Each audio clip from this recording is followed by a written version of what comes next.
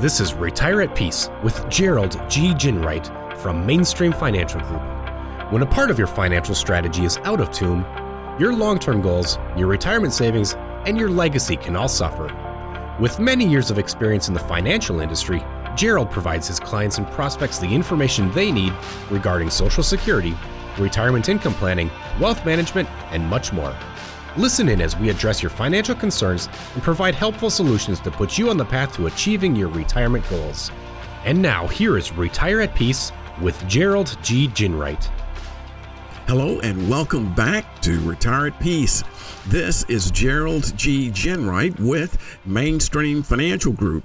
If you like our show today, give us a call at 888-324-0589 or visit us online at retireatpeace.com. And while at my website, click on the radio page to check out our past shows and subscribe on Apple Podcast, Google Play, or Spotify. Since the coronavirus has upended all of our lives, both personally and professionally, one of the biggest topics of conversation has been working from home. While working from home was becoming increasingly common before the pandemic, the virus has forced many people to turn their kitchen tables into desks for the first time in their careers. And while working from home has given the world plenty of hilarious TikTok videos and memes over the last several months, it's not exactly funny to you anyway when you have a big Zoom meeting and your dogs won't stop barking, or one of your kids barges into the room and demands mac and cheese while you're on the Zoom call and your coworkers are watching. But outside of funny webcam disasters, the fact is the biggest challenge with working from home is avoiding procrastination. I recently read a Forbes article, Working Remote and 10 Things You Can Do to Prevent Procrastination, that has some really good common sense solutions. The article cites an IBM study in which 54% of those who responded said they'd prefer to permanently work from home even after the pandemic has been brought under control, and 75% of respondents indicated that they like the option to continue working from home at least part-time. It's clear the world of work is changing quickly. That said, employers certainly have the right to expect their staffers to continue producing quality work on a deadline, even when working from home. A great place to start is to use the same place in your home to do most of your work. It's great if you have a home office, but if you don't, you can designate, say, the kitchen table as your workspace.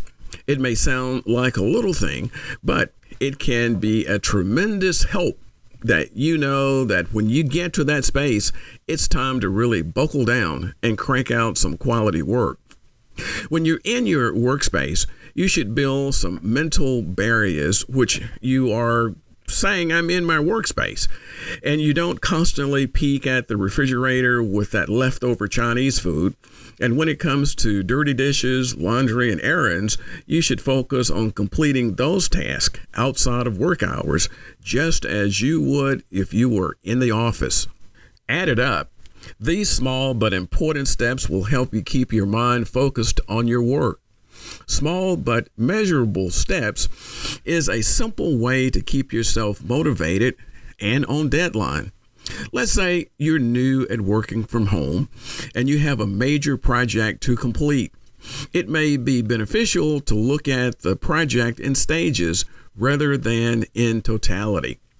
Focus on stage 1 of the project, and once that's completed, move on to stage 2. From there, it's on to stage 3. This may seem like an obvious thing, but if you do it consistently, you may just find that big projects and rapidly approaching deadlines don't seem so overwhelming. You should also focus on not being too hard on yourself for something that is really important. As the article explains, getting down on yourself when you procrastinate doesn't do much good. The better course of action is to forgive yourself, identify why you were procrastinating, and then simply move on. With that, anyone working from home would be wise to ease up on the perfectionism. I get it. We all want to do good work and be recognized as a valuable part of the team. But there is a chance that your need to be perfect with every task is actually having the opposite effect. As Forbes notes, constantly striving for perfection can lead you to set unrealistic goals and nearly impossible targets and deadlines, of all which increases the chances you will procrastinate for fear of failure. The better strategy is to set goals and deadlines that will push you to produce quality work while also being realistic and obtainable. Another key piece of advice is to not to forget the value of the first draft, and that is often shaping your next steps. As you go back and look at that first draft, your brain may kick into high gear and identify ways to reshape the ideas in your draft. In fact, subsequent drafts may completely be different than the first draft. But that's okay, because the first draft has inspired where the project is going. Don't worry about how that first draft looks. It's not about right or wrong. It's all about getting your ideas down and giving yourself a positive push. Another thing you should consider is that small little voice in your head that's always hitting us up with negativity. I'm sure that many of our listeners know the voice I'm talking about. It's the one that tells us, this has to be perfect, or I have to get that promotion, or I'm a failure, or if there is even a minor mistake in this draft, my career is over. What if the voice instead says things like, I get to work on this cool project, or I've done this work before, so I know I can do it this time. Or I have an important perspective that's going to make this project better. To some degree, it's simply human nature to get our minds wandering toward the worst case scenario. But we can absolutely train ourselves to not fall for it. Believe in yourself, and perhaps even more importantly, believe in the body of work you've already created. Whether you're working at your desk in the office or at your kitchen table, you have your job because you bring something valuable to your company. Don't forget that. The next slice of wisdom is simply to avoid calling yourself a procrastinator. Sounds simple, right? Maybe even a little too simple. But here's the theory behind it. If you call yourself a procrastinator, that's exactly what you will become. It's a self-fulfilling prophecy. If you're struggling to get motivated on a certain project, don't simply strike it off and tell yourself that you're a procrastinator and that's just the way it is. Take a deep breath, come up with a list of achievable steps, and get to work. The Forbes article next recommends something that I think can cause more than a few sets of ears to perk up. And that recommendation is reward yourself. Human beings are designed to avoid discomfort and seek enjoyment. And that applies to our work too. With that in mind, it may be valuable to reward yourself after you've completed elements of a specific task or project. For example, let's say that there is one piece of that Dairy Queen ice cream cake left, and it has your name all over it. Instead of immediately scurrying off to the fridge to gobble it down, why not tell yourself that the cake is all yours after you've completed step one of whatever it is that you're working on?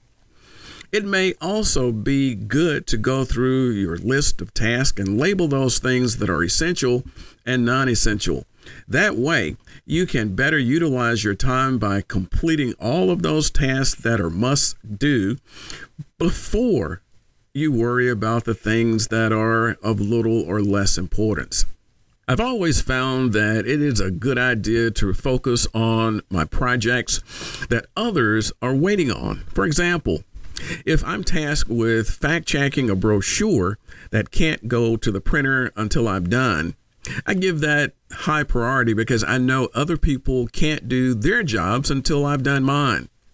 Ultimately, using the fact that other people are often relying on us to get our job done so that they can do their job is a great motivator. I don't think any of us relish the idea of our colleagues having to stay late at the actual office or even their home office because we didn't come through in a timely manner. I hope today's show gave you some new insights into working effectively from home.